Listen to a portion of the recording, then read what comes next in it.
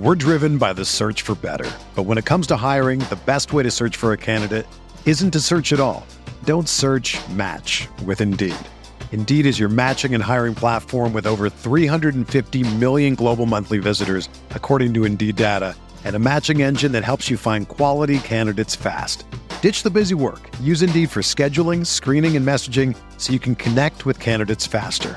Leveraging over 140 million qualifications and preferences every day, Indeed's matching engine is constantly learning from your preferences, so the more you use Indeed, the better it gets. Join more than 3.5 million businesses worldwide that use Indeed to hire great talent fast. And listeners of this show will get a $75 sponsored job credit to get your jobs more visibility at Indeed.com/Blue Wire. Just go to Indeed.com/Blue Wire right now and support our show by saying that you heard about Indeed on this podcast. That's Indeed.com/Blue Wire. Terms and conditions apply. Need to hire? You need Indeed. This podcast episode is brought to you by Coors Light. These days, everything is go, go, go. It's nonstop hustle all the time. Work, friends, family, expect you to be on 24/7. Well, sometimes you just need to reach for a Coors Light because it's made to chill. Coors Light is cold lagered, cold filtered, and cold packaged. It's as crisp and refreshing as the Colorado Rockies. It is literally made to chill. Coors Light is the one I choose when I need to unwind. So when you want to hit reset, reach for the beer that's made to chill. Get Coors Light in the new look delivered straight to your door with Drizzly or Instacart. Celebrate responsibly. Coors Brewing Company, Golden, Colorado.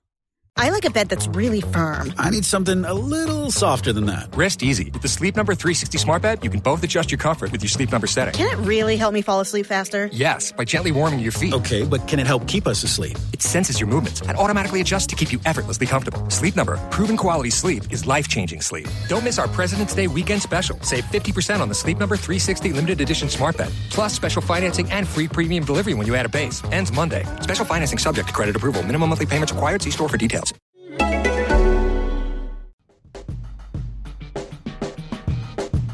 Arteta! What a strike! What a screamer! Zola! And a fantastic goal! Arsenal back in it! And here's Limpar, lines it up, finds the net. Arsenal in front. A painfully fitting end for Arsenal in the Europa League as Arsenal falls 1-0 to Atletico Madrid in the Wanda. This is the Arsenal Vision post-match podcast. My name is Elliot Smith, and you can block me on Twitter, Yankee Gunner. I say fitting. Some people may take issue with that, but it had it all. It had clown keeping. It had lapse in defense. It had nearly chances. It had catastrophic injury, and it had Arsene Wenger just not having the luck or really, dare I say, managerial noose at the end of his career to get through. We'll come to all of that with Paul. You can find him on Twitter at Pausing in My Pants. Hello, Paul. Woohoo! Have you had your fish leg attached or whatever you're doing, a cattle leg, or are you putting like a dog paw on the end of your ankle, or what'd they do to you? So, as some people may not know, I broke my foot and they wrapped it up. And they must have had an intern do it because there's so much binding on it. I don't know that there's any foot shape. It's just like a giant stump. I'll be fascinated to see what's there after we peel it off. I'm going to have a look tomorrow. No, I'll leave it on. Yeah, and when they dig up your remains like a century from now, they'll assume you were a king or an emperor or something. They'll be like, oh, this guy was mummified. He must be important. Yeah.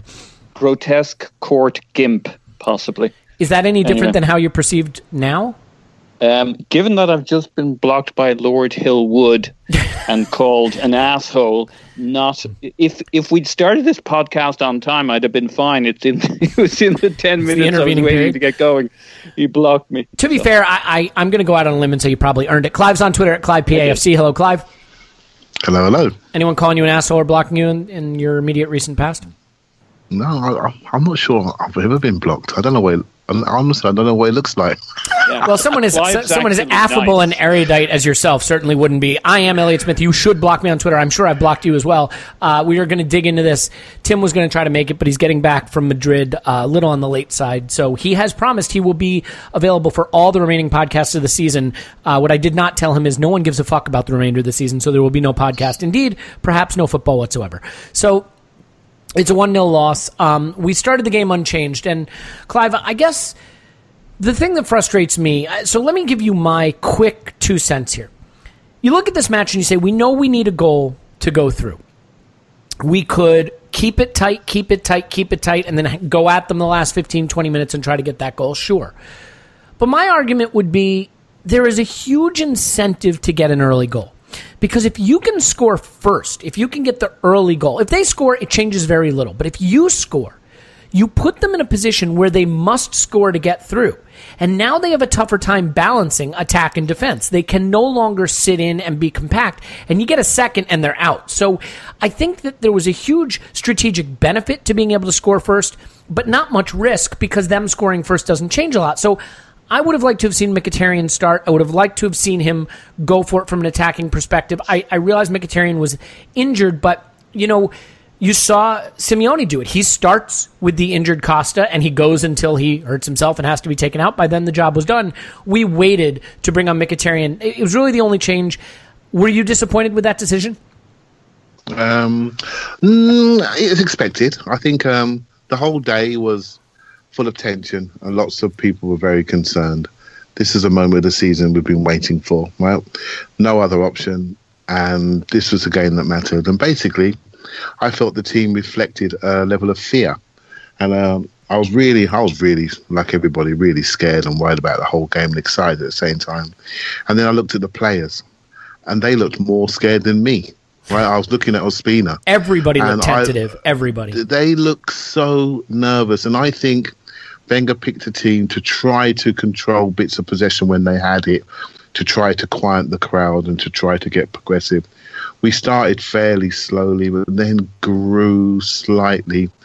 But it felt like we were a plucky cup team playing the big brother, trying our best and being quite surprised at the possession that we had and not really focusing on the fine details of technical accuracy you need under pressure. And I felt we didn't do that very well. And the whole thing, my lasting memory of this moment was how we didn't deal with it.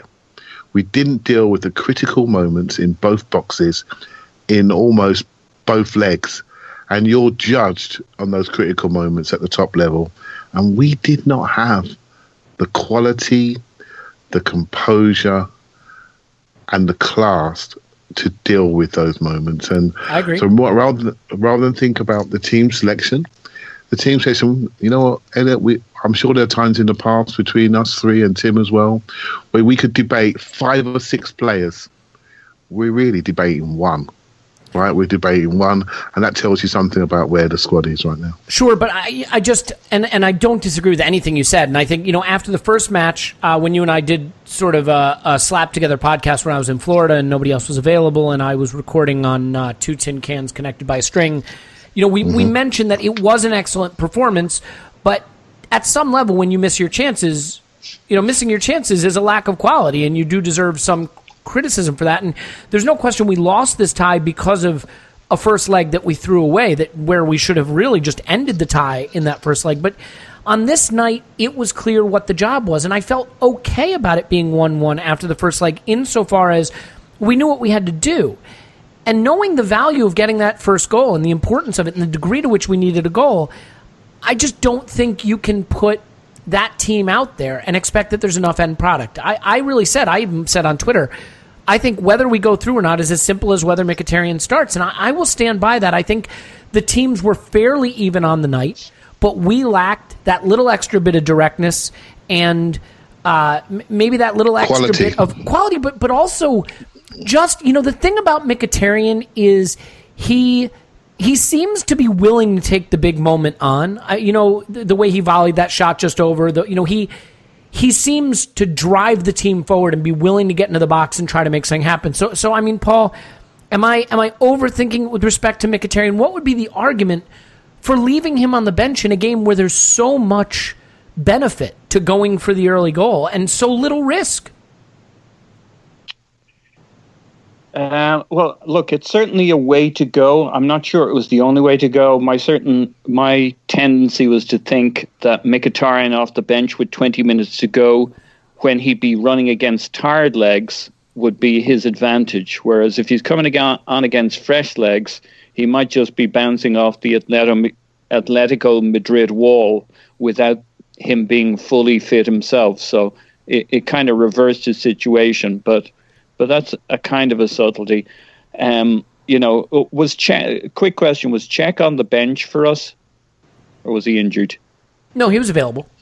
I mean, I don't understand we say why. We say there was only one. It's two player. Right. Mm-hmm. Really the other debate is, and it's when you said in your introduction that this was kind of, you maybe didn't use the word ironic, fitting, but I think there's a couple of fitting aspects additional to that. One is the fact that, as far as we can probably surmise, he went with Ospina because it was the right thing to do because of the promise he made. And I'm all for that in general, but I still think, if the Nazis come to the door, you don't tell the man Frank's upstairs because you promised to tell the truth.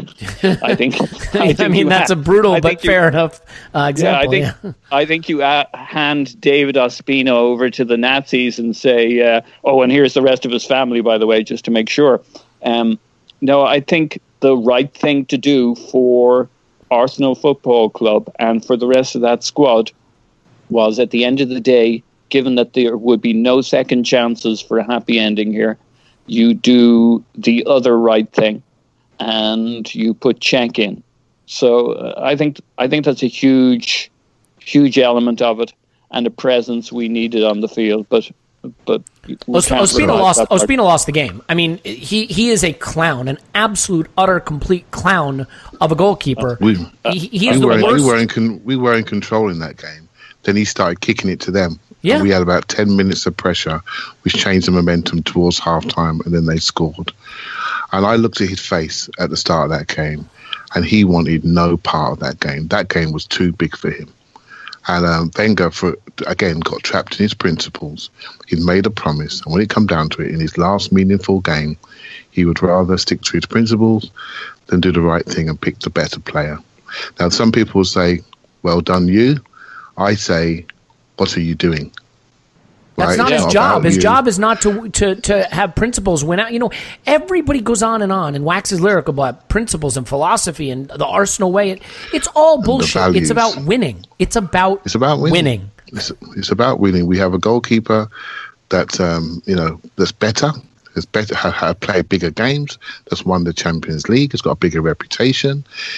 He's bigger. Full stop. He has a full-grown human body. Yep, that's true. And basically, we chose not to play him, and I want us to get away from that. I want us to get away from this value thing that actually is starting to look a bit old-fashioned.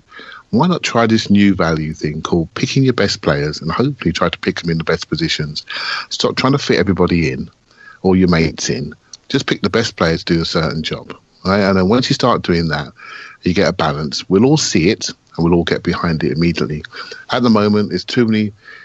I'm afraid he's been there too long. He's got too many long relationships, and he loves his players, and so would I. I've worked them for 8 years, and I'm afraid it's now clouding his judgment. Yeah, and I think there's genuinely a principle. If he wanted to justify it to himself, I mean, there's a very strong principle that it was the right thing to do for everybody else, that he switches Ospina to get the games during the league season.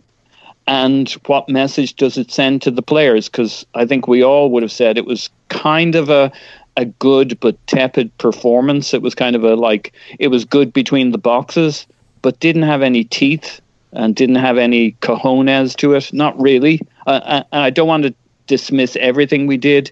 I mean, there are a lot of people out there, I think every player out there cared, but I think it really comes back to the classic, this was the other piece of the irony for me, it comes back to the classic Wenger statement, which is, if you do not believe, then you have no chance. And this team never looked like it believed. I totally agree with that. And by the way, before we get too far up our own ass, sorry, were you not done there? No, I did. I was most of the way there, but okay, get us the rest. Still wiggling. No, get your head all the way up there, and then we'll pull it back out. Yeah. Well, I think I think that's at the heart and soul of it. And you swap out Ospina for Czech, and you send a message to the team that we're actually going to do everything we can to win this damn thing. Instead of playing within some nice rules, some nice principles. And same old Arsenal. It's about the friends you make along the way, right? It's like that's not the message.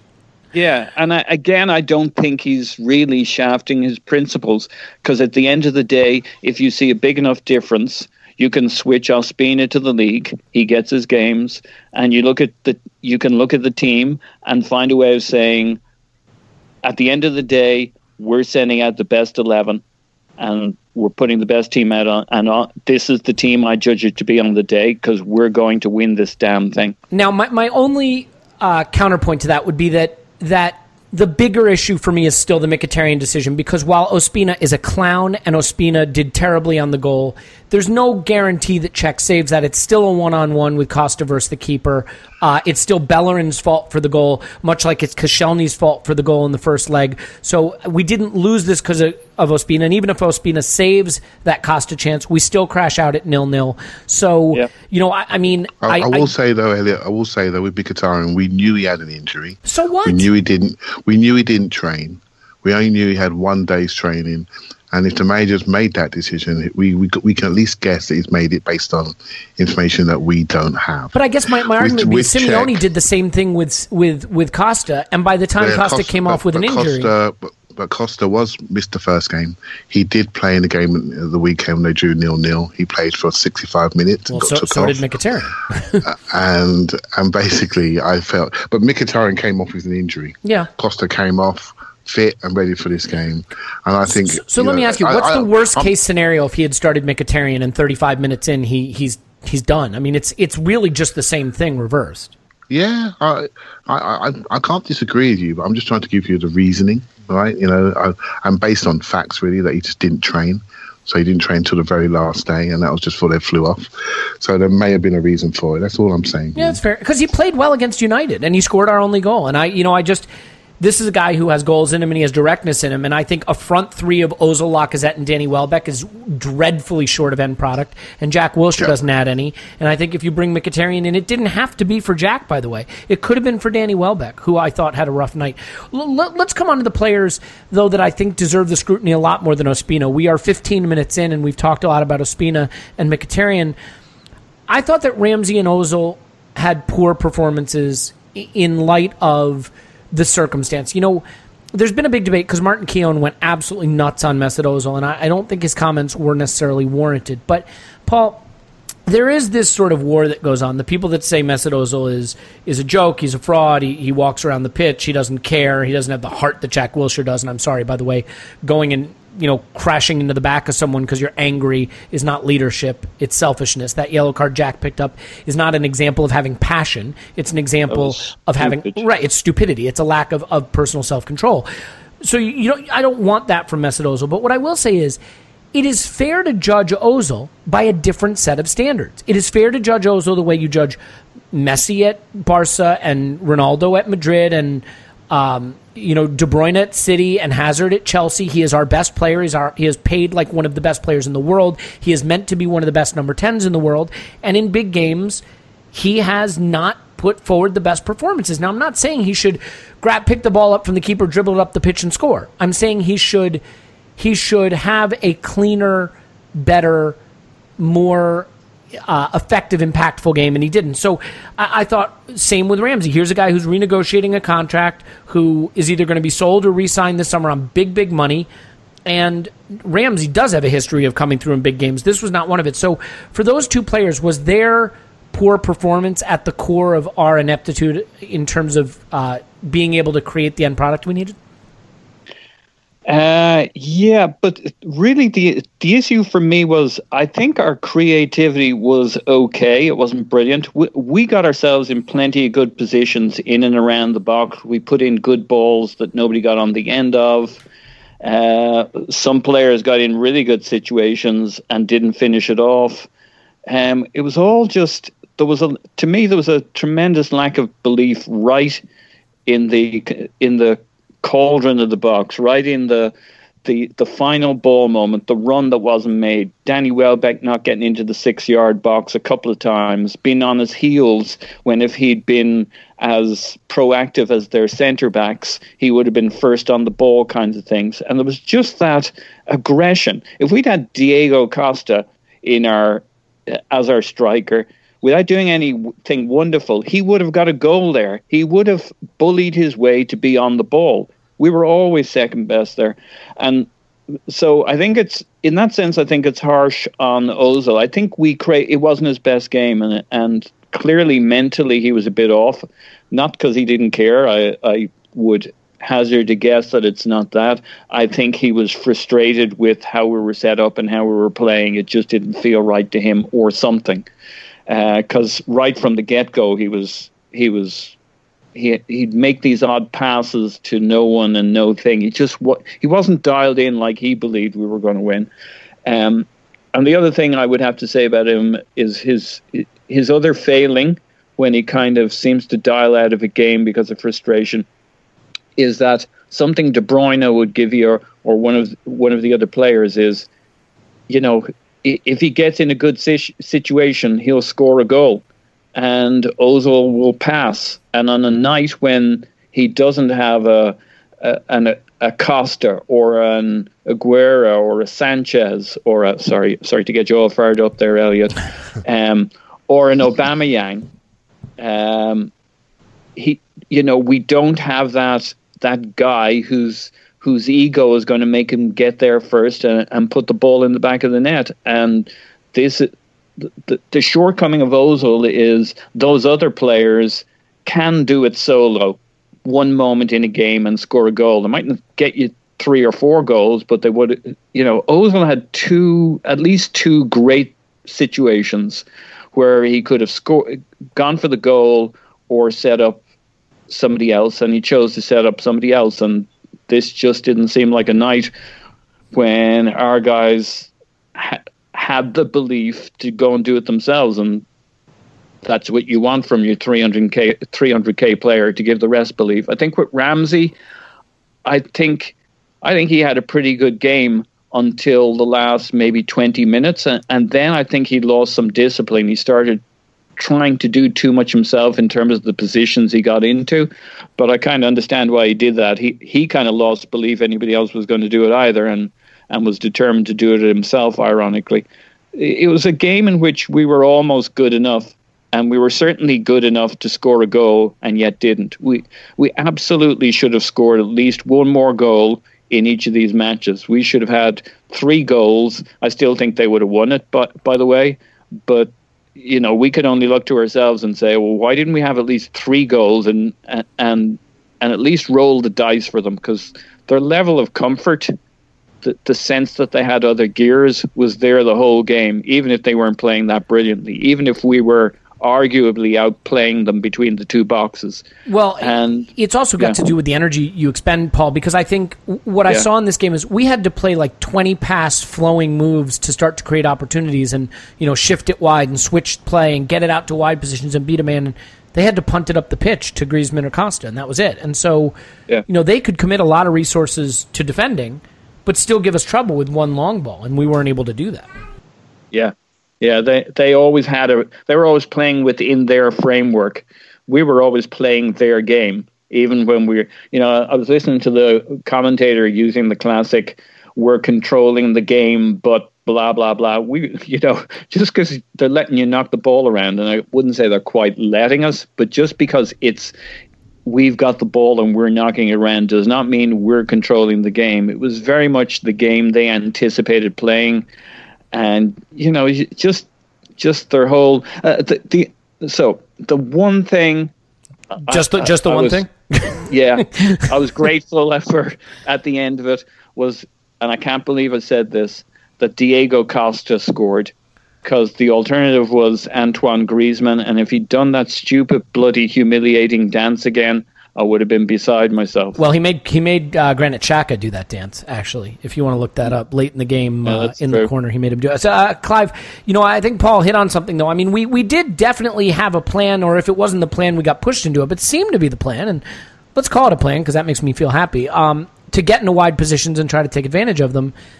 There were a lot of bad crosses. We had 19 crosses. 1 was accurate from Granit Xhaka. Nacho Monreal and Bellerin had games to forget. I thought Bellerin had one of his worst games in a long time.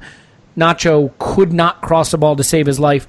Obviously the big players are the players you expect the most from, the Ozils, the Ramseys, and you need them to come through. But on a night when we were able to get it wide, and those were our most promising opportunities, the crossing let us down as well. Yeah, I mean, I've got so much to say on this game and about certain players. We need about 3 podcasts, right? So I'll just take you back a little bit. So, I like my basketball, right? But I also like rugby. And in 2003, England won the World Cup, right? And they won it on one phrase. They called it teacup, thinking correctly under pressure, right? So that's a big coaching phrase.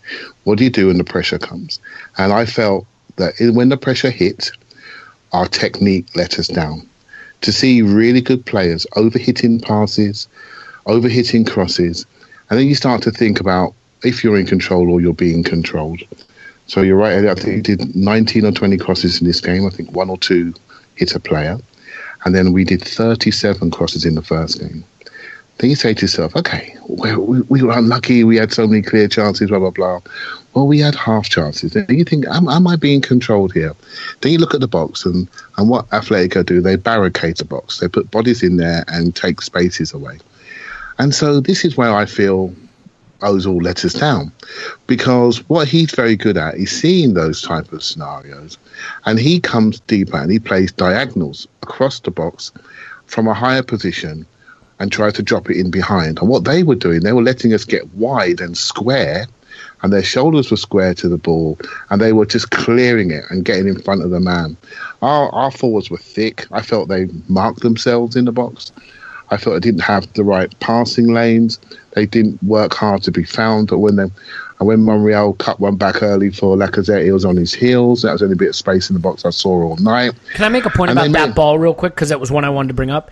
That was a good pullback. I mean, not he didn't execute it well. It went kind of between Welbeck and Lacazette. But why didn't we try pullbacks more? We were crossing to the strength of their bigger central defenders against. Why didn't we try the pullbacks? Where was, to your point, where was the thought under pressure to say, I'm going to pull it back to the second runner instead of crossing it into the teeth of their defense? Teacup. Thinking correctly under pressure. When pressure hits, that's when you get paid. The players that deliver under the highest pressure are the ones I put on pedestals.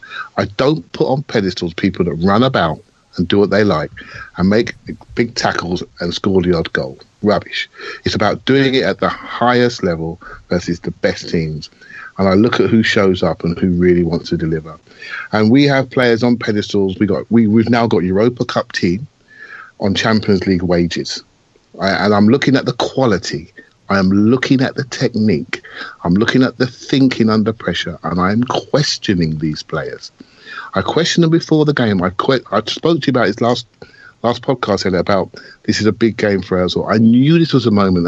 And so when people talk about him, what do they expect from him? So I'll tell you what I expect. I expect him to drive the car. That's all. I expect him to be absolutely ball hungry, ball dominant, drive the car. I don't expect him to tackle. I don't expect him to even shoot that much. I'd like the odd shot, but I expect him to drive the car. And I thought he tried, but I think he's too easily discouraged. And what we've got is a big sample size where we know his best games has been at home. He very rarely does it away. Now, if I had that player for this amount of time, I would not play him away in big games, because he has let me down in big games away from home. But he never is held accountable. And I would much rather see a slightly less talented, but more effective player in Mkhitaryan have those minutes away from home. Or somebody just say to him, this is not acceptable to be so peripheral in big moments away from home. You can sit until you work it out yourself about how you're going to live. And I can hear people say, well, we play him on the wing and we don't play him here, we don't play him there. We need to wake up and look at the quality of player and what he's actually doing, and stop thinking about these players as heroes and judge them on their output.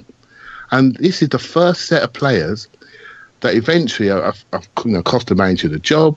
This is the same group of players for the first time in 20 years and not being in Champions League. They got the same facilities, the same training as all the previous other players that we've had. They're more highly paid. At some point, and we all know the manager's got issues, but at some point we have to look at the player and then don't be upset and don't argue with each other when someone says something about a player that you love. Well, actually, look at what they're doing on the pitch. Look at how tactically naive they are. Look at how we mark ourselves. Look at how we close ourselves down. I watched Ramsey last night running with the ball to the player that he was passing to. So he would run the ball from the middle of the pitch to right up to Bellerin and then pop it off. He had attracted 3 players to that space. Bellerin's got no passing options, lost the ball 2 times. And I look online, everyone goes, Bellerin's playing shit. And I'm thinking, you don't know what you're talking about. You don't know what you're talking about. Once we start moving the ball quickly and then the player on the ball has got time and options by movement, then we start to flow. And we had that for about 20 minutes in the first half until Ospina done his party tricks and started kicking it to them and we lost momentum. I really feel we're coming to a point now where we need to work out our own team, work out what we want, and realise that one of the biggest issues that we have is our approach to football. How we walk on the pitch. What are we saying? What do we represent? What are we trying to be? When we walk on the pitch, we just try to play. And it's not good enough. When they walk on the pitch, when good teams walk on the pitch, they have a plan. They know what they're going to do for the first 10, the second 10. And it's no longer good enough to have these playerish players doing what they like when they get on the ball and hoping they're going to produce a moment of magic, because they're not good enough. And that's the truth of it. The quality is poor. Yeah, I don't disagree with that. And by the way, I think Ozil is an excellent player. I think you can believe that Ozil is a uniquely talented, skillful player, and also think he needs to do more for Arsenal at times. Like, why can't you say Ozil was poor in this game and still believe Ozil is an exceptional player? The fact is, we're giving him £300,000 a week. He is our highest paid ever player. He's one of the highest paid players in the league. He is supposed to be one of the best at his position in the world. And based on those standards, he has to turn in better performances. Now, there are going to be people who say, I can't believe you're sitting here criticizing Ozil when defensively we've been a tire fire all year. Attack is not our problem. Well, attack was our problem at the Wanda, and Ozil is the guy who should have the quality to create some special moments. Aaron Ramsey did have a special moment. He had the moment where he made a trademark run. He gets into the box. He got into a good scoring position. The ball wouldn't fall for him, and to his credit, he tried to stay up. If he goes down, maybe he gets a penalty. He also gave the ball away a lot. He only passed at 74%. Hector Bellerin, I think a lot of the criticism for his performance stems from the fact that he is so guilty on the goal. And here's where I think the seeds of it go back to the manager. Hector Bellerin has been overplayed this season. That's not an opinion, it is a fact. And he played at the weekend against United. No idea why. No idea why this guy has to play every game, but he was. A player who depends on his running and his focus. He's still a young guy. You want him to be sharp and thinking about Thursday. And when do they get the goal? Stroke of halftime. They catch him. They catch him trying to have a breath. Thinking about halftime, thinking about getting into the dressing room and taking a seat and catching his breath because he's played so many fucking minutes all season that he's an exhausted player. That's just the way it is.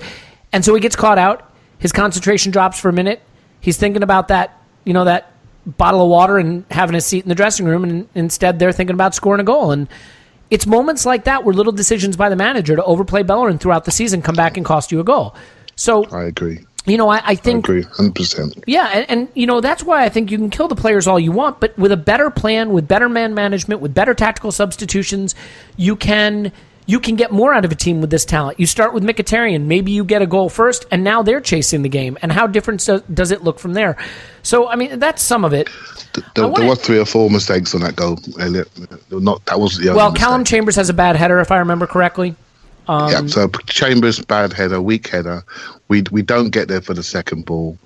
Bellerin doesn't react quickly enough to get in goal side of Costa. Costa's inside of him because he's lazy offside, and on the second phase he's now ahead. And then Ospina dives out the ground to get a hot dog and lets him go and kick it in the net. Right, yep. So there's your mistakes. They have great hot dogs at that stadium. So. But basically, a lot of the fan base focus on the one mistake because they want to kill the player. I think in football, a lot of it is down to pressure too, Clive. And for them, their system was simple. Crowd the box, kick it long. Kick it long, Arsenal can't handle it. They can't handle Griezmann, they can't handle Costa, they manhandle him. They created half chances or chances with every long boot up the pitch. And then they were able to just crowd the box. For us, we had to have so much more focus and energy and quality to create those opportunities. And that imbalance gives them a tremendous advantage. I want to ask you guys a hypothetical that I think is pretty interesting. I realize you can't change the past, but I want to get both of your feelings on this. So, Paul, I want you to go back to January. Let's say we don't get Aubameyang, we don't get Mkhitaryan, we don't sell Giroud, we don't get rid of Alexis. Okay? So we still have Alexis, we still have Giroud. We don't have Aubameyang, we don't have Mkhitaryan. Now realize that has negative consequences going forward because obviously Giroud is on the wrong side of, 32, and Alexis would be going for free. Do you believe that if we had not swapped Alexis and Mkhitaryan, if we had not sold Giroud and didn't have Aubameyang, that we would be going through to the final in the Europa League and that it would have in fact been better for this club to not do those deals? Or do you still think, no matter how disappointed we are now, that those deals were the right deals and we were right to make them?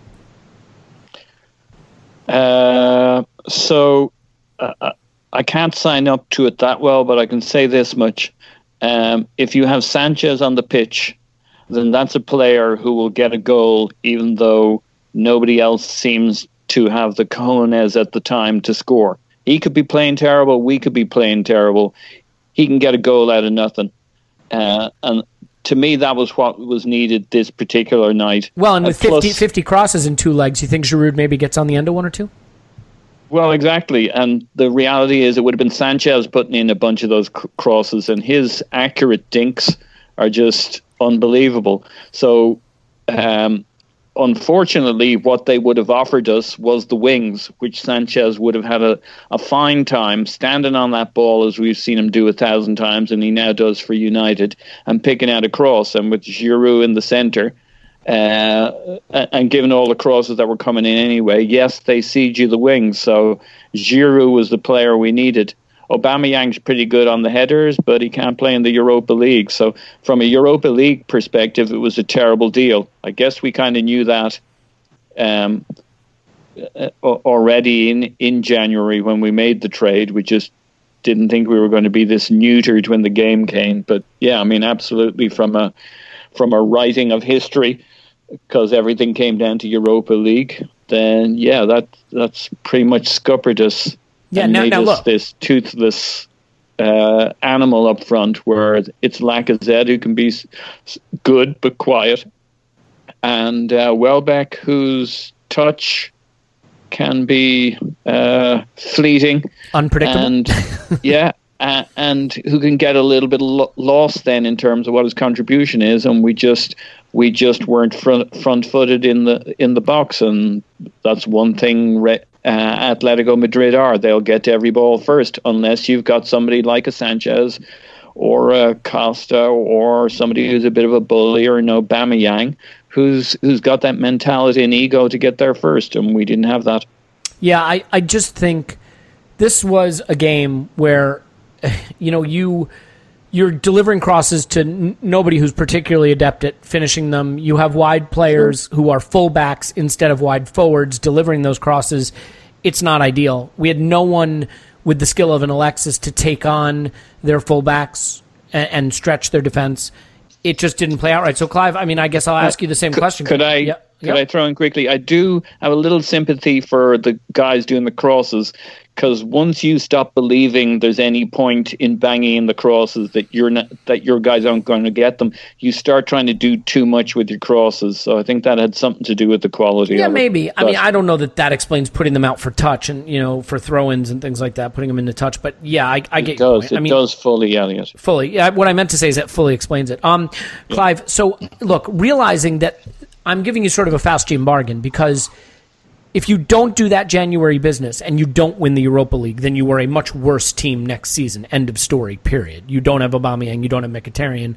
Giroud is probably gone anyway, and Alexis is gone. But in light of how things went, would you have preferred us to not make those moves?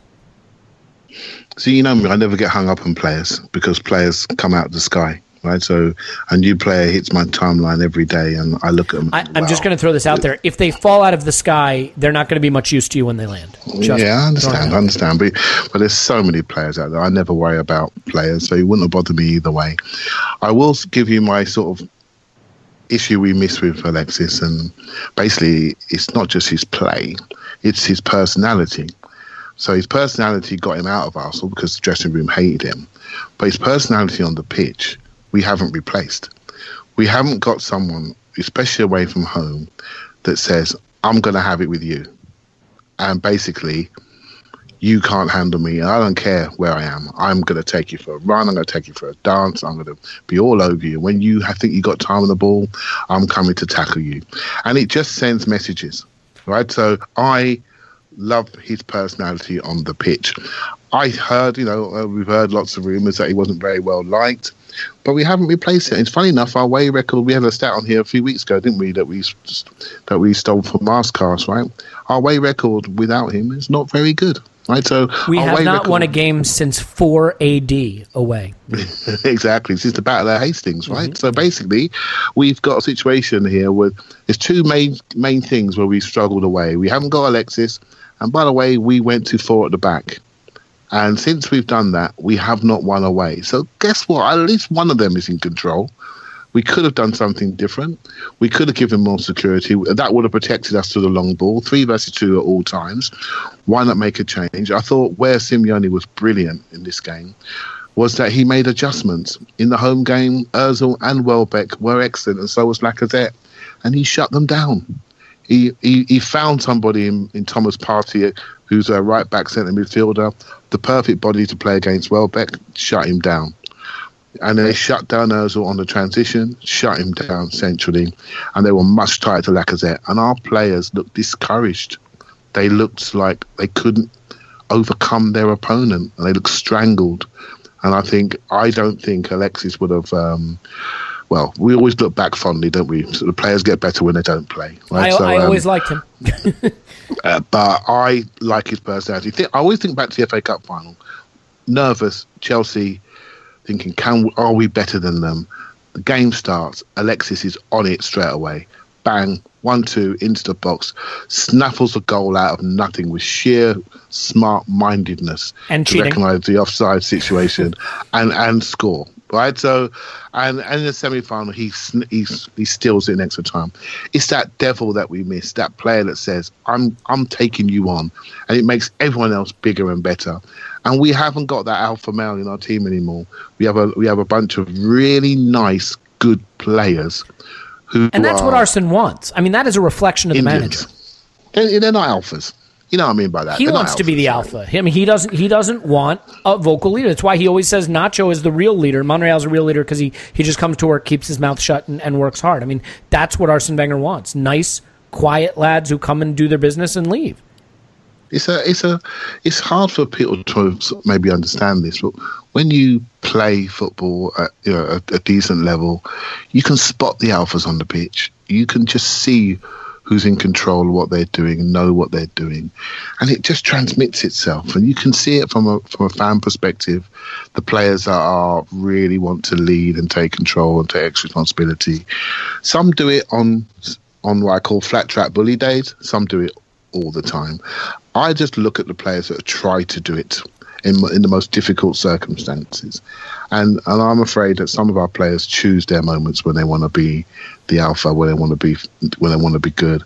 I'm afraid it represents itself in the league table because we now are a cup team when we turn up when we like. Yeah, and when there's nothing on the line, we don't turn up. When there's a lot on the line, we freeze. So that's great. But I shouldn't say that. I mean, we have won a couple of FA Cups. Look, there were a couple creditable performances. I thought Granit Xhaka had a really good game in the midst of all this. Brother. I think he has really come back into form, and he's shown that there's a player there and a player that we can have anchoring our midfield. I think Callum Chambers deserves huge credit. Amen. Maybe we say a quick word or eulogize Koscielny's career. His career at Arsenal is certainly done. I think it is devastating, a terrible way for him to go out. A player who has made high-profile mistakes but has been operating in a car crash calamity defense and doing the best job of anyone we've seen do it for a long time, playing through pain. and the Achilles problem, doing everything in his power to get on the pitch, gets on the pitch, and then to have that happen in such a big moment. It's terrible. And I think Chambers deserves a lot of credit, and Koscielny, deserves a lot of sympathy for what he's going through. I mean, would you guys agree? I mean, Paul, that Chambers and Xhaka are probably the two that come out of this game, able to kind of hold their head up with their performance? Yeah, absolutely. I thought Chambers did brilliantly considering. I don't know if he did brilliantly, but he did brilliantly considering. You grade on a curve. You grade, right? You grade Chambers for who Chambers is, and he turned in a game where he didn't make the mistake that cost us. No, absolutely not. And he was very good on the ball, and he was, I think he was pretty calm. Sometimes he can look like he lacks a little pace and physicality, but he really, he's pretty front-footed in his performance. He had two last-ditch interventions in our area that kept this from being 3-0 that were sensational. Clive, you don't agree? No, stop it, boys. Stop it. Well, you've already called it, right? Why do you think they went long into the channels? Because they could bully us. And why was that? Because Chambers isn't up to it physically, and neither is Mustafi. Yeah, but again, we're grading on a curve. Would you say Chambers did better than you expected when he had to come on and Koscielny went off? I will say Chambers did well for Chambers. Yes, exactly. He got turned in. How many times have you seen him get turned in the box like that? A lot. He got turned so badly. His pelvis is in one part of the penalty area and his feet in the other.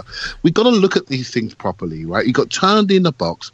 Only when I think Griezmann went round Mustafi did he get back in and got a block in. That could have easily gone in the bottom corner, right? We have to. The other team are telling you what you're good at and what you're not good at by their game plan. They are telling you our centre halves are 6 foot with short legs and they can't run. They can't run into the still makes him half a foot taller than our goalkeeper. Exactly, right? So I need you to wake up to this. No, I see, but wait a minute. You're overthinking this. You're overthinking this. Right. On the Callum Chambers scale. Say, Chambers has done well. That's bullshit. No. 2 tackles. When people say, this player's done well because he scored a goal. Monreal's had a good season because he scored a goal. Monreal's was shocking in both legs. Yes. Absolutely shocking in both legs. Forget the goals he scored in the league, in non-entity games. This was the moment you had to turn up. You were lagging in the first leg on the crooked line, slow out of your... No, we need to wake up. We need to wake up. You're lagging out your box in the first game, cost us the goal. You offered nothing because you're looking at your foot. And in this game, the amount of times you gave the ball away, the amount of bad crosses that you gave, he's hit a wall. He was terrible, yes. Let's call it out. Jesus, you've lost Clive. Well, but Clive, he's also, 32 years old, and the guy we took for free from the Bundesliga team of the season can't get in the fucking team every weekend? I mean, it's pretty ridiculous. He should be playing him more. He should be sharing the minutes so Monreal doesn't look so knackered. But again, we're evaluating Chambers on the Chambers scale. Would you at least say that Callum Chambers can leave that stadium with his head up based on what he did with his capabilities? That's all I'm saying. He had a good game for Callum Chambers. Yes, that's all I'm saying. That player is not taking us anywhere. No, of course not. That's not my point. That's not any of our point. I'm saying Mesut Ozil had a bad game by Mesut Ozil's standards, and Callum Chambers had a good game by Callum Chambers standards. And David Ospina is a fantastic party clown by the standards of party clowns. That's all I'm saying. Look, I want to get to the manager. This is a heartbreaking moment for Arsene. And Clive, it is possible to feel terrible for Arsene, to care for him deeply, but also think he is well past it.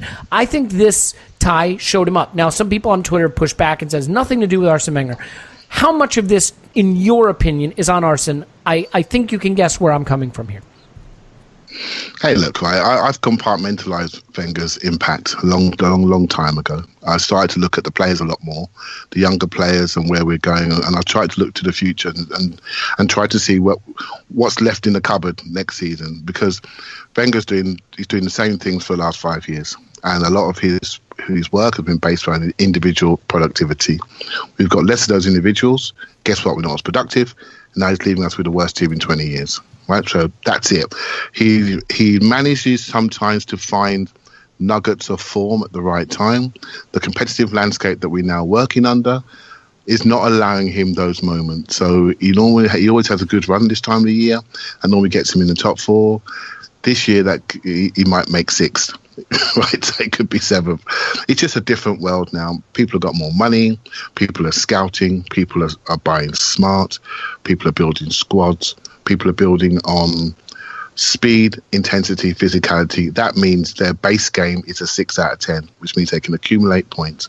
Our game is built on flow, technique, movement, rotation.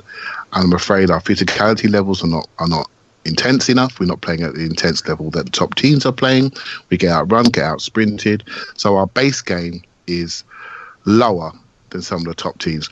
I look at Spurs, for example. I think Spurs are an ugly team. I think they're an ugly team. I don't think they're a flowing team. Their best player is Eriksen. The rest of the players are ugly and functional. But they score goals and they play away from their box, and they've got a functional team that has sustainable football week on week. I don't like it. I honestly don't like the football. There's not much skill there apart from Eriksen. But they've got a system that works for them, and it accumulates points. And what I need you to think about there is their worst game is not as bad as our worst game based on the type of animals they have on the pitch and their game plan. What we need to do is not always think about our top game, but think about our worst game and think about our worst weaknesses and really look at them honestly and then fix them. Right? Don't start praising people for doing bits and pieces, because that's not going to get you the points that we need. And we're sitting now, I don't know how many points behind the leaders, 35, 40 points, I don't know. It's an incredible amount of points. We have to address that, and that means a far more pragmatic approach to the base level of our game, and that's what we haven't got at the moment. We have completely forgotten the fundamentals of football. Yeah, all right. I'm going to take issue with this little. Elliot, I just got to say something quickly. I would not like to be the one who has to make love to Clive tonight. Well, that's not very nice. I would be thrilled to be the one to do that, Clive. I just want you to know that. Hey, I want to see you take issue with me. I'm ready for you. So all right, I'm going to take issue with this. I believe Gird up. that this is a talented team. First of all, I don't think Atletico were that good. Having seen them up close, I think they were. Not questioning talent. I said fundamentals. Fine, but not questioning talent.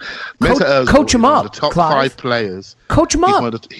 Mesut Ozil is in my top 5 favourite ever footballers from a talent perspective.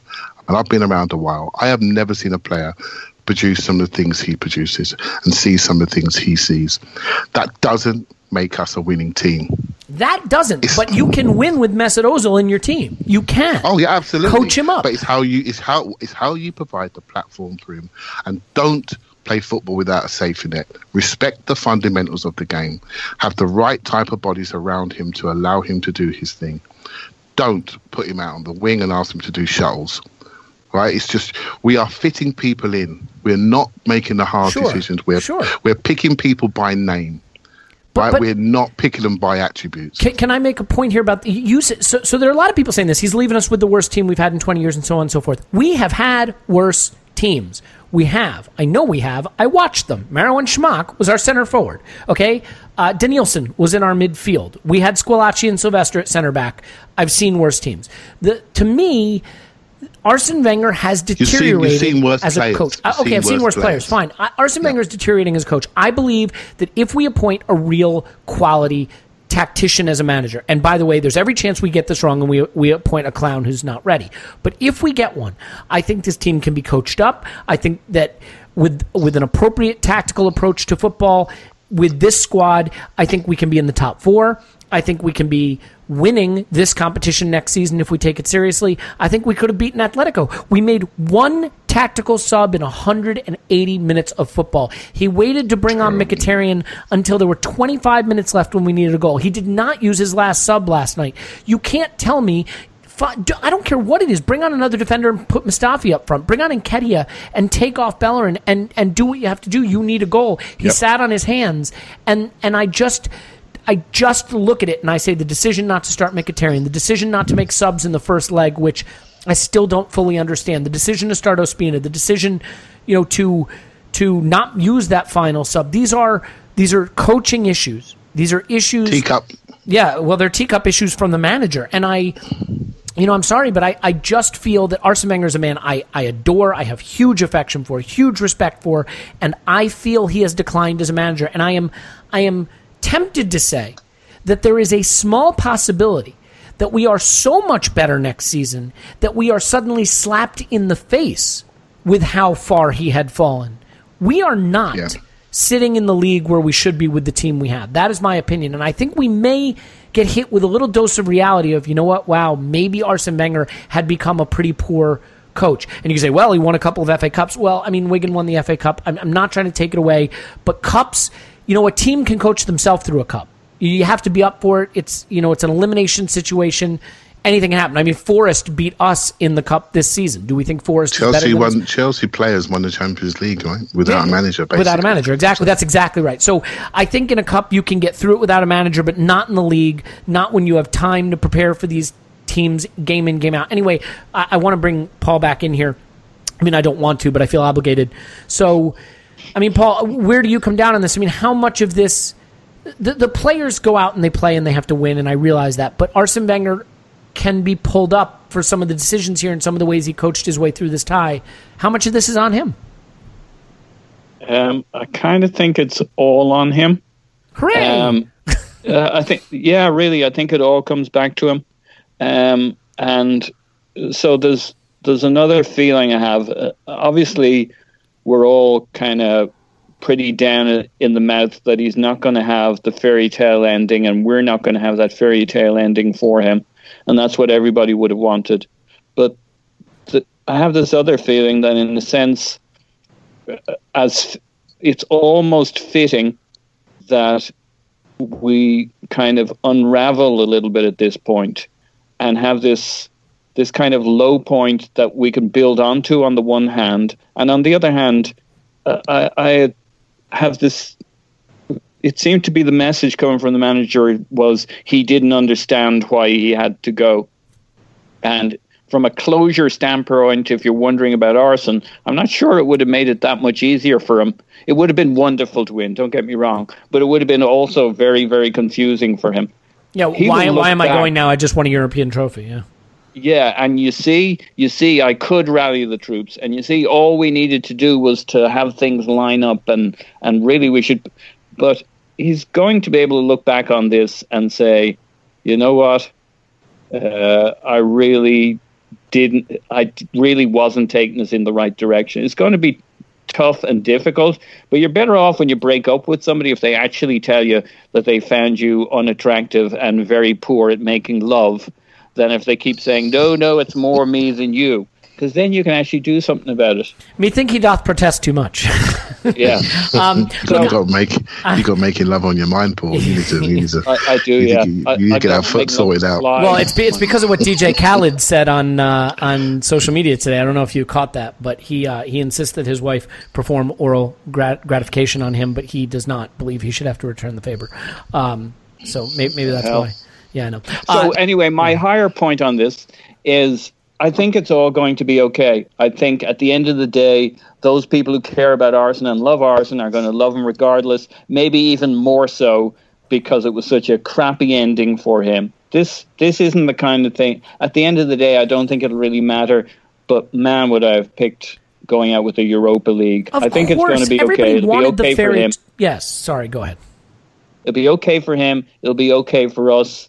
We'll look back with the golden haze on this time regardless in a little time. I wanted the fairy tale ending for him, but I'm reading stuff like, the players let him down and the players should feel ashamed. Yeah. He let them down just as much. Look, Arsene Wenger is not a top quality manager anymore. I'm sorry, everybody who loves him. I love him too. He's not. He's not leaving because he's still a top quality manager and we just all took him for granted. He's leaving because he's overseen a decline in the team's performance. It's lost touch at the top of the table. Now, admittedly, Manchester City, everybody's kind of lost touch with them. We're in 6th. We could finish in 7th. We're going out. We went out to lower division opposition at the first hurdle in the FA Cup this season. He's leaving because it's time. It is time. And, unfortunately, he's not going to get the fairy tale ending, but I think it is fair to love him, appreciate him, and also acknowledge that he is not able to do it at this level anymore. I mean, Clive, can we put a bow on that? Yeah. I'm so looking forward to moving on from talking about a manager. We seem to have done it for so long. I tweeted out on the day about before the game saying, I think he's a very unlucky manager. I look around and I don't see other teams get punished as much as we do. But then I look at the Czech Ospina decision. And I think sometimes you make your own luck. Do you know what I mean? That game was in our hands and we lost momentum. It's not about blaming individuals. It's about recognising players' limits, their top game.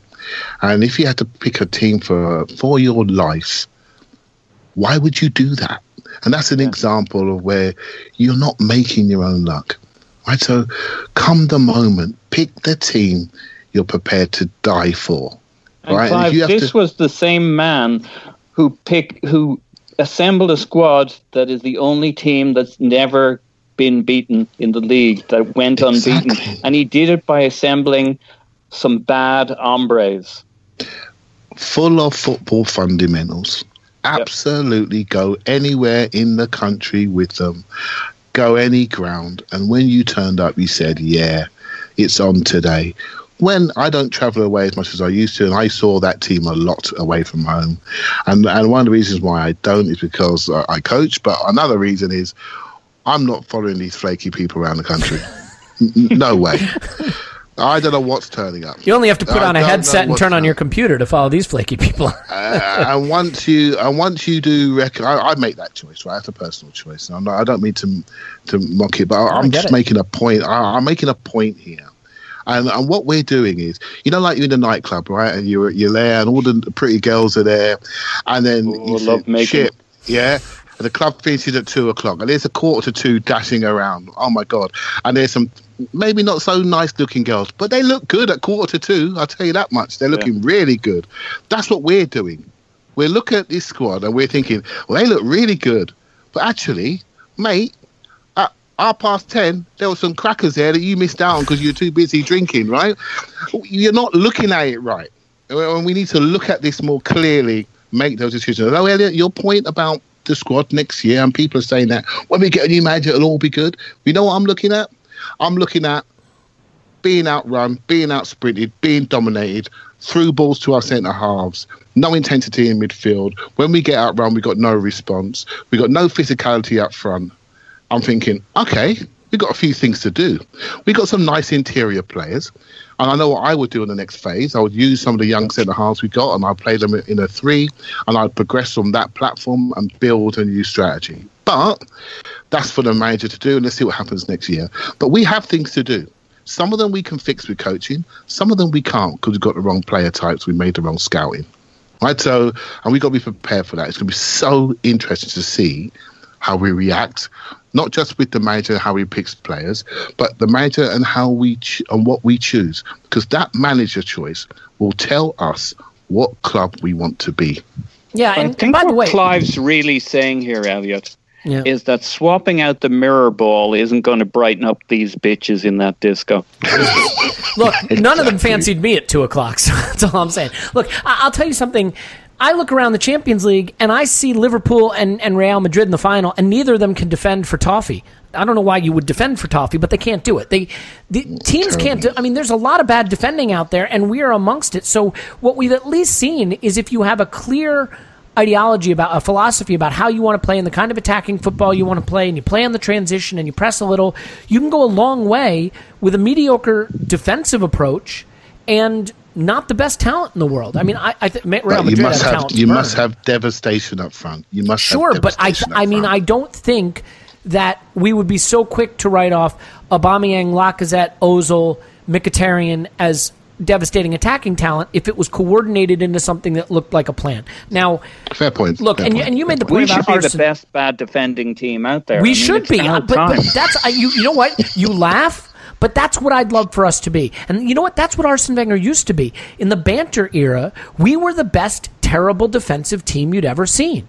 And we got places with that. And now we're not. Now, look, you mentioned Arsene Wenger doesn't get a lot of luck. And I mean, this was a perfect example. You start the game and the first thing that happens is you lose your captain center back to an Achilles rupture and probably ends his career on the Wanda pitch, and you're forced into a substitution. I get it. You know when he was lucky? He was lucky in a season where every single major competitor dropped out, and it's just you versus Leicester for the title. But he had only brought a goalkeeper in the summer.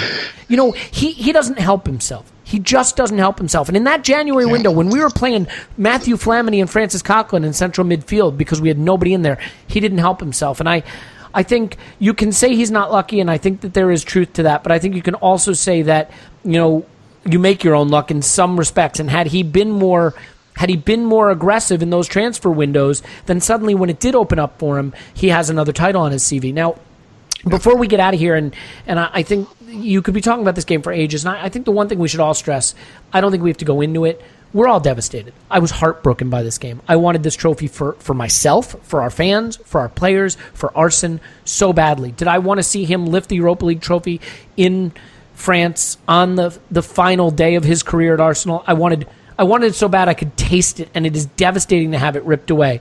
And so I'm sorry to be piling on him in this moment, but it is frustrating because I think I want to shake him and say, Arsene, you did this to yourself, and of course I wish he had gone out a season ago or 2 seasons ago on a high, because I hate seeing it happen in this way. We have to spare a word for Koscielny.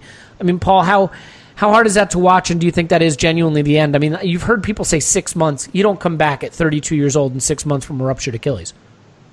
Yeah, I don't know. I haven't processed that at all. I can't. My favorite shirt is a Koscielny shirt. I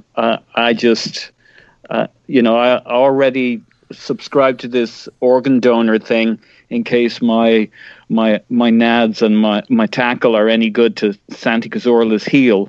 If they can graft it on there for some soft tissue, I don't care. I'll do anything for the little fella. It's the softest tissue. Yeah, the softest. So we're just going to have to wait and see. But I mean, I'd still want him around as a third defender. If there's a way of salvaging that, but at his stage in his career, I don't know.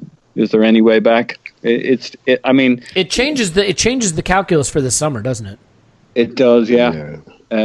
Frees up some wages. Well, I don't think we're just going to cut him. We don't get to just cut him. He actually hamstrings us because we've got to have to pay him, and it's a real shame. I joked on the last podcast that he's about to die.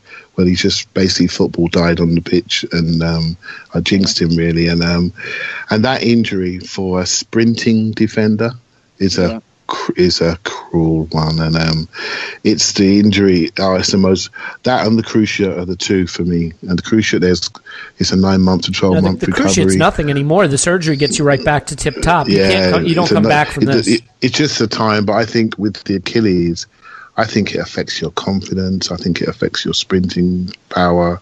Yeah. It's a dreadful injury. And it's been in the post for about 2 years, isn't it? And he's been managing it. And strangely, he said this year it was feeling a lot better. Yeah. And sometimes when Clive, is when the player says, I had a lot of problems, but I've been working with my yoga instructor. Yeah. Well, sometimes when you feel you do a different recovery and you do different rehab, and it feels better. Maybe you lay off the rehab from certain ways, and it made him feel better, but he just lacked a bit of strength, and that's why it went. And it must have banged, because the moment he went down, Costa just waved straight away. It's just when that goes, you can almost hear it when it goes. Like, it's a horrible injury. Terrible. So. Look, I mean, there's a lot of hot takes after a game like this because people are angry, and I even said on Twitter, everybody gets a pass for their tantrum on Twitter tonight, because when you're that upset, you don't process it that well. And admittedly, I'm still not processing it super well. But I think, listening to Martin Keown tear Mesut Ozil apart was way over the top. I totally acknowledge that Mesut Ozil can do more, but throwing the baby out with the bathwater there is silly. We're committed to him, and he is talented, and I think a manager can get more out of him. Listening to Alan Brazil, who every time he's on my screen, I assume that the saturation and hue settings are off somehow, talk about Hector Bellerin's vegan diet being the problem with him. Like, there's just a lot of hot take experts, when really the most tepid of take is true, which is this is just sort of a microcosm of where Arsene's Arsenal is right now.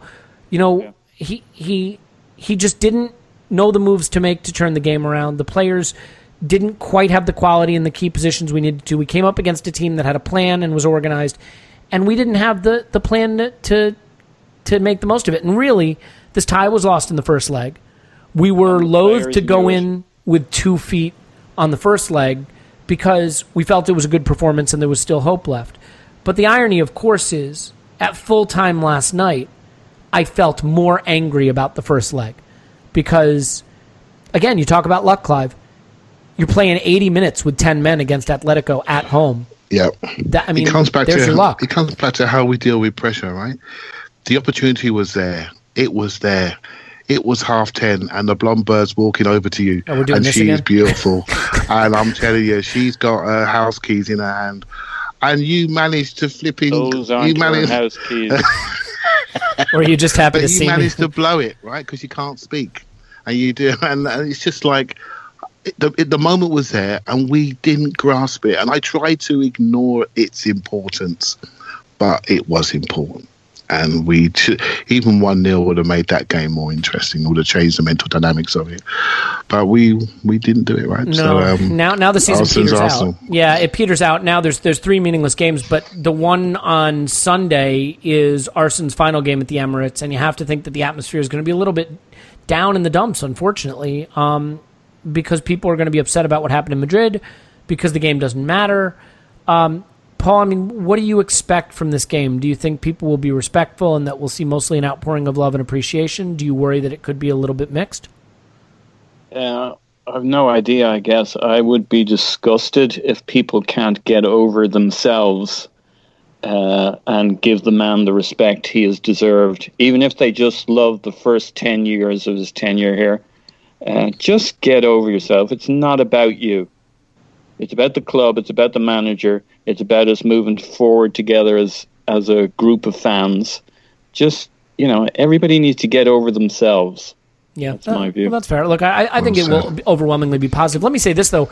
While I agree with you, Paul, I feel terrible for Arsene that he didn't get this trophy, although he is complicit in it. I feel sad to see him go, although it is time. And while I think we absolutely owe him respect and appreciation for everything he did, let's not turn him into a martyr, because he's not that. He is an £8 million per year chief executive, essentially, right? I mean, he is the boss at a big company where there's big pressure and expectations, and at any normal company run that way, you lose your job when you don't live up to the expectations. It is a cruel world, but it is cruel for all of us in that same way. I mean, hell, Paul's got like a cow's foot on his leg now. So, I mean, it is definitely, he deserves the respect, the love, the admiration. I think some people's treatment of him last night, like he is a martyr, I think goes too far. I think it gets too maudlin at that point, and sometimes we have to check ourselves. I mean, Clive, I'll hand it over to Clive, but I mean, I'm his biggest fan and all that. We all are. But I mean, Arsene isn't selfless. I mean, he certainly showed his loyalty in the toughest times. He had offers when he was at his zenith. But in the later years, I mean, he's very much done what he wanted to do, and he didn't step back and have a look, and he overstayed his tenure at the club. I mean, I would have said I was fine with everything up till about 2 years ago. Not that he was top level, but I was fine with it up till about 2 years ago. What he was producing, Yeah. For me, the Leicester season was where he went from maybe it's time to go to you've blown it, dude. Like you got to go. I mean, Clive, what are you expecting on Sunday? You think it'll be the right atmosphere and a good send off? Yeah, I think the martyr thing you said was interesting. I think people are they're grieving in their own way. They're processing it in their own way.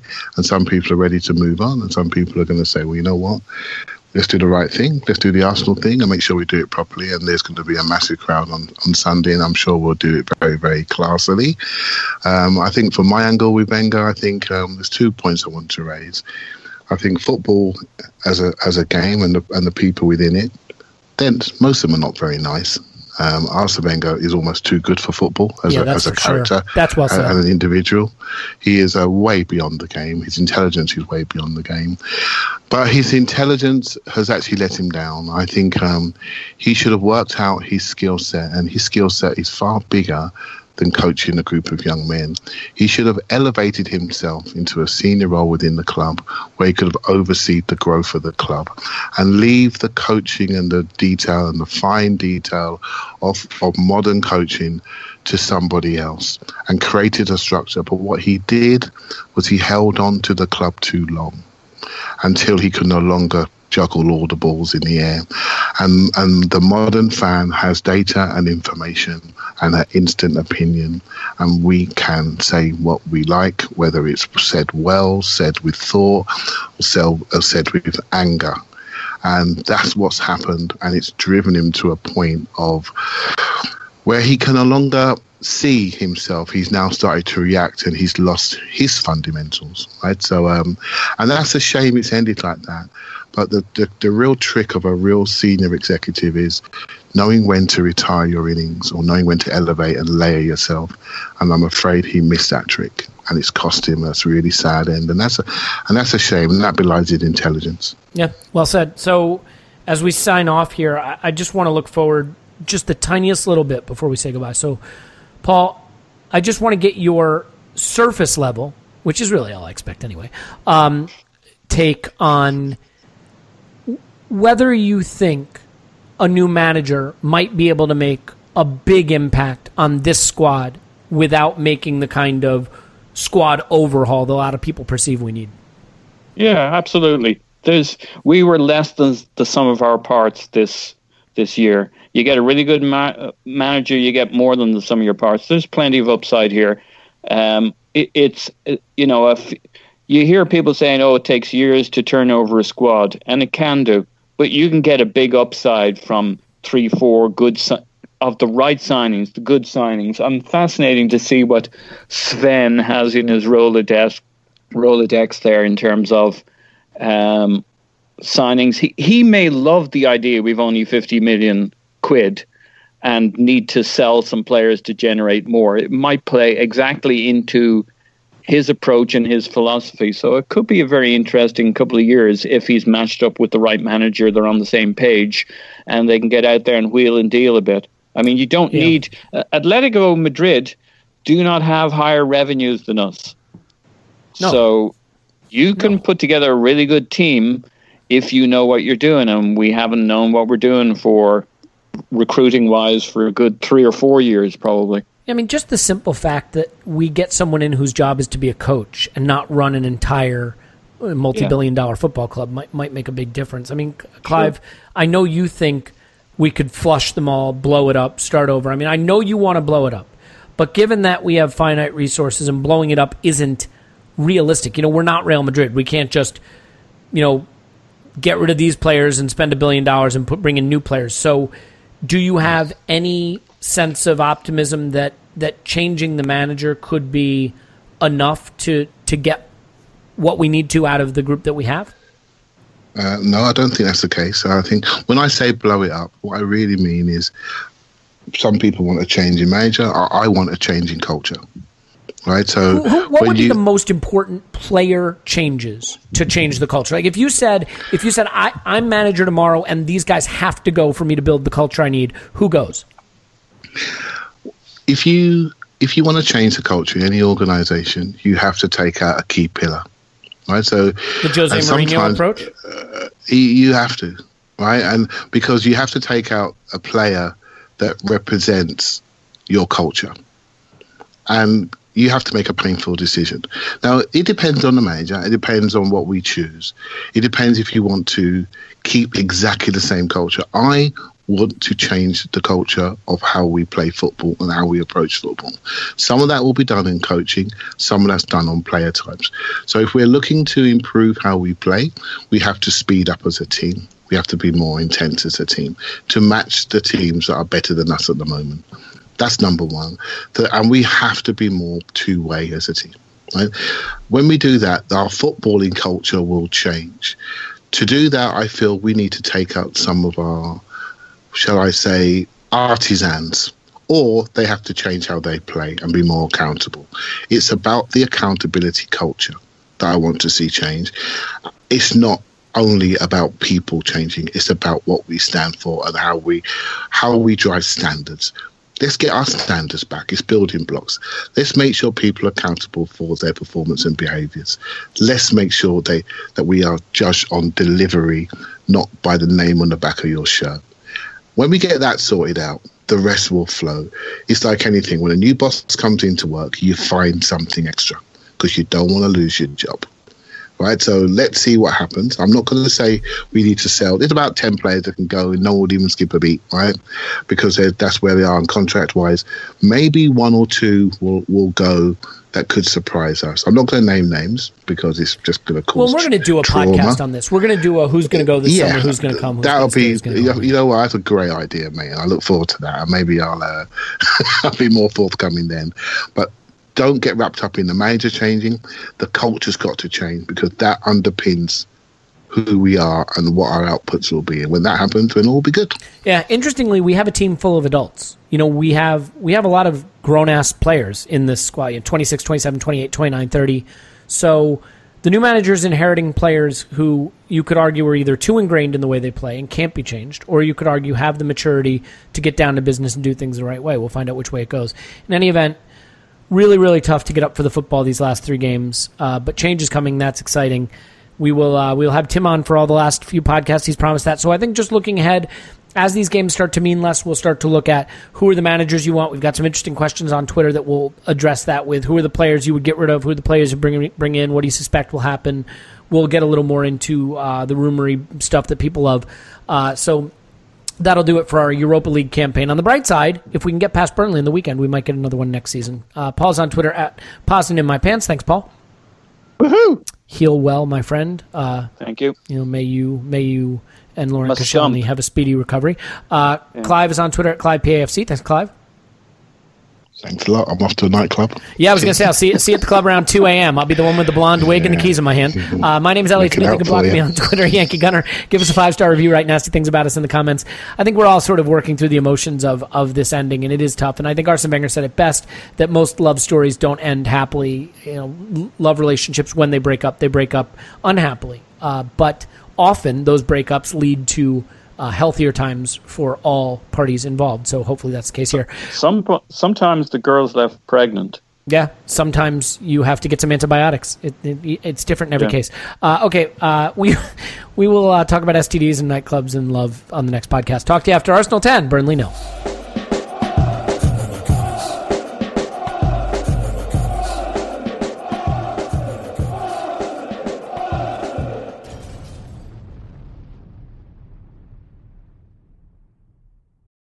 Everyone is talking about magnesium. It's all you hear about. But why? What do we know about magnesium? Well, magnesium is the #1 mineral that 75% of Americans are deficient in. If you are a woman over 35, magnesium will help you rediscover balance, energy, and vitality. Magnesium supports more than 300 enzymatic reactions in your body, including those involved in hormonal balance. From functional medicine doctors to mental well-being and female hormone experts, we all know that magnesium is the one mineral to improve all aspects of well-being and health. But which one? Magnesium Breakthrough from Bioptimizers, the trusted choice recommended by leading experts with 7 best-absorbed forms of magnesium to ensure your body receives the support it needs for overall well-being. Go to bioptimizers.com/balance today and use code BALANCE10 for 10% off. Support your journey to wellness at bioptimizers.com/balance. Magnesium Breakthrough from Bioptimizers, your foundation to optimal health and vitality.